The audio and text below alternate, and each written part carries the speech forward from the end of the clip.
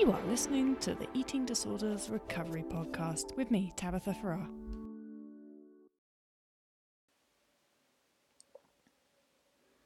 Hello there, welcome to this week's podcast. Just another short one today. I'm sharing the story of, this person's going to do most of the talking. I'm not going to say her name because I'm going to keep her anonymous. But this is somebody that I was talking to about a past experience that she has had, or a couple of them, in treatment centres. A fair while ago, but relevant nonetheless. How much my mindset prior to treatment was obviously restriction, but that how much that's reinforced, and it really is pissing me off, which is kind of cool because I'm like, well, fuck that, because I'm angry in a lot of ways about the one place I was in that I was in 4 times. It's not the place I talked about the last time. I was in there 4 times, like, for a total, like, this is really embarrassing, but 5 years total, like, that I was there. And I guess I feel like I hate, like, therapy, like, crappy emotion thingies. But, like, it was almost a cult. And I'm not mean this to come across as I'm blaming, but I'm just really angry that I was such a wimp. Like, I was like, whatever you say I'm going to do to the treatment provider, like, whatever you say I'm going to do because I really want to get better. So I'm going to buy hook, line, and sinker what you say.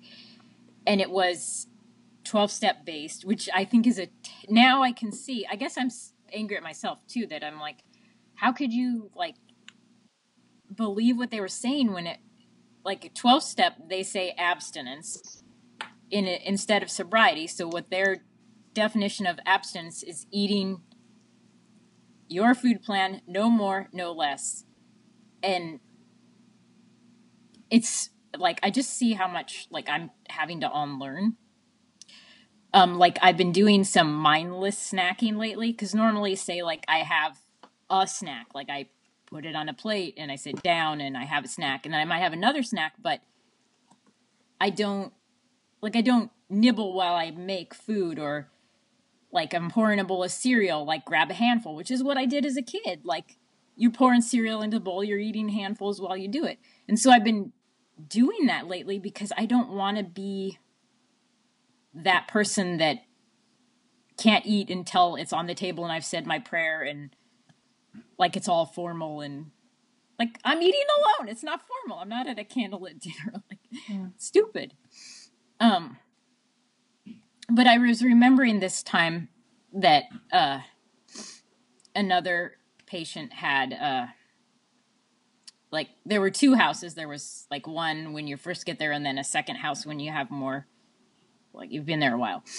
And she was in that second house, and the staff member fell asleep, and she ate, if I'm remembering correctly, she ate, like, granted, this is like 20 years ago, but it's food, so I usually remember.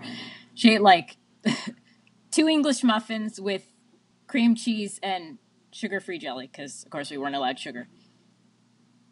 Like, that's all. And this is not an exaggeration. They, like, dragged her over, and we had an hour-and-a-half group where they lambasted her for an hour-and-a-half about her binge. She was no longer allowed in the second house. She allowed to live in the first house. Phone privileges revoked. Even they said, like, okay, they were Persian, so they had an accent. So they were like, staff cannot administer condoms anymore. And they meant condiments, but we're all like, but they said, like, no more condom abuse. You abuse condoms. So she couldn't even put fucking salt and pepper on her food because she used too much. Well, maybe her body needed salt. Like, what the hell? So, like, I was just remembering that, and it was making me really angry, both for the poor person, because she was supposedly weight restored, but she still looked emaciated. I know you can't just go by looks, but she was obviously fucking hungry, because her lunch would be, like, a half cup of rice, 2 ounces of meat, and a salad. Like, that was it. Like, that was her food plan. So not only when they not only did it harm her, but it sent this strong message to all of us, because, of course, they always want everybody to be present, to witness these kind of things. And if you had any grievances against Amber, bring it up now, because we're going to do the Amber. Like, it sent this strong message to everybody else. Do not eat more. And 2 English muffins is a huge amount of food, which, not really. But I guess I'm like, kind of like, I bought into that then. I was like, yeah, they're right. Like, this is wrong to eat more than your food plan. And they had this thing like, you have to be abstinent. And if you eat any more, then you have to start your abstinence over. And then after you leave treatment, you have to be abstinent for 2 years before you're allowed to date or eat sugar. Like, what the fuck? Like, and so I guess, like, yeah, it is, like, it's kind of humorous in a sad, funny way, but in a way, it's kind of fueling me the past couple days, because I'm like, fuck that shit that I went through. Like, 2 fucking English muffins. Like, I don't have any English muffins right now, but I kind of want to buy some just to eat the entire pack and be like, fuck you, like, stupid Persian. I'm against Persian, because, like, but I'm just saying, that's so racist, but, like, this stupid cult that I was in, that's like, oh my God, like, they did the nuttiest things. Like, everything was weighed and measured. Like, if you made lasagna for everybody, you'd weigh and measure, like, the amount of meat and cheese you needed for everybody. But then after you made the fucking lasagna, you had to cut it, give everybody a piece, and then if you were on 2 proteins and I was on 4 proteins, we'd take some of the meat out of your slice and put it on my slice. Like, do you know how weird that is? And so then like, I go home and my parents are like, why can't you just eat a normal meal? But I'm thinking this is the right thing to do, is like weigh and measure all my food. It's not. So I guess I'm just like so grateful in a way that I like know, and I have heard from you a different way to live, but it's still so ingrained, this whole like abstinent mindset. So when I have a day when I'm struggling, I still feel like, oh, I'm not abstinent. Well, I'm not an alcoholic that's trying to get my chip or my birthday or whatever. Like, food is just, like, people don't measure food. No. Like, people don't, like, at work, you know, today, because it was a couple days after Halloween, they have a lot of Halloween candy. And everybody's just, like, nobody's keeping track of their little miniature candy bars that they're eating. And so, like, it was cool to, like, eat Snickers, you know? Like, yeah, I've got some wrappers in my pocket, because when I'm not abstinent, and it's not been 2 years, and I'm eating sugar. Sorry, Dr. Helen, but, like, you know. And I would really like a date, too, but I'm not ready for that yet. But have you had any, that was a while ago, that treatment centre, it sounds like. Have you had any experiences closer that are similar? I mean, that sounds like a rather special place. Yeah, that one I was in 4 times. Like, and I have had another place 6 years ago, and I will say that was a good place as far as treatment centers go. Like, I've honestly thought about this a lot. Like, how would I run a treatment center? Not that I want to do that. Do not want to. But, like, how can you do a treatment center and allow for, like, feast eating or anything? And that place, they did allow, when you got to a certain point. I never did, but because I spent the most of the time gaining weight, because I had to pretty much double my weight. But, like, you could, like, go back into the kitchen and get more if you wanted. The only thing they did with me is I didn't like is they said they had a thing called push away, where, like, you could eat, like, 70% of your meal, or you could eat 100%. It was up to you. And the dietitian said she wanted to try it with me. And I was like, I don't think I can do that, because I don't know, like, I have no, like, I feel the same before a meal, 2 bites into the meal, 3/4 of the meal, at the end of the meal, my body feels the same. I can't gauge it. And she's like, well, just try it. And she made me do it at lunch for a week. And so then I felt obligated to leave a couple bites.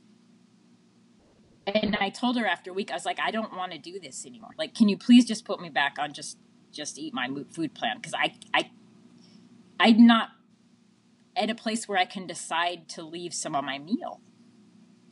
You know? And so you went back on that one then? Yeah, because I told her, I was like, this isn't working. This isn't good for me. Well, I'm very thankful to this person for sharing her story there. And while it sounds quite extreme and it sounds very strange, and you might be able to think, oh, well, that was a while ago, so maybe things aren't like that right now. Well, I don't think there's many treatment centres that are quite that extreme now. I do think that there are many treatment centres that are not so dissimilar. And really, we need to learn from these stories, because that was, what did she say, 20 or so years ago? And this person still hasn't recovered, but she's been in treatment multiple times. There's a reason that she's not recovered. And treatment needs to be paying attention to this. People running treatment centres right now need to be learning as to why there are so many people in this very same situation that have been in treatment for 20, 30 years or even more and still not recovered. That's a very real problem in this field. We can't just ignore everybody who has an eating disorder over the age of 30 or 40. It's not just 18-year-olds that are going into treatment centres now. There are people going into treatment centres now that already have 20 years worth of experience and conflicting messages and trauma from having been in the treatment centre. And so that all needs to be unravelled to help a person recover once they are in their 40s, 50s or whatever and have had those experiences. And the field as a whole needs to take responsibility for this. I know it's not maybe a new treatment provider's fault that somebody may have had this sort of experience, but we all have to take responsibility to help unravel it and undo it so that people can move forward, do what they need to do, which is usually eat and rest, thoroughly and enjoy it and recover. As always, I do welcome your stories. I think it's so important that people who have eating disorders, who are in treatment right now, or have been in treatment in the past, share stories. This is the only way that the field is going to learn. If you have a short story to share, feel free to reach out to me. My email is info@tabithafarrar.com. Thanks for listening. Cheers, and until next time, cheerio.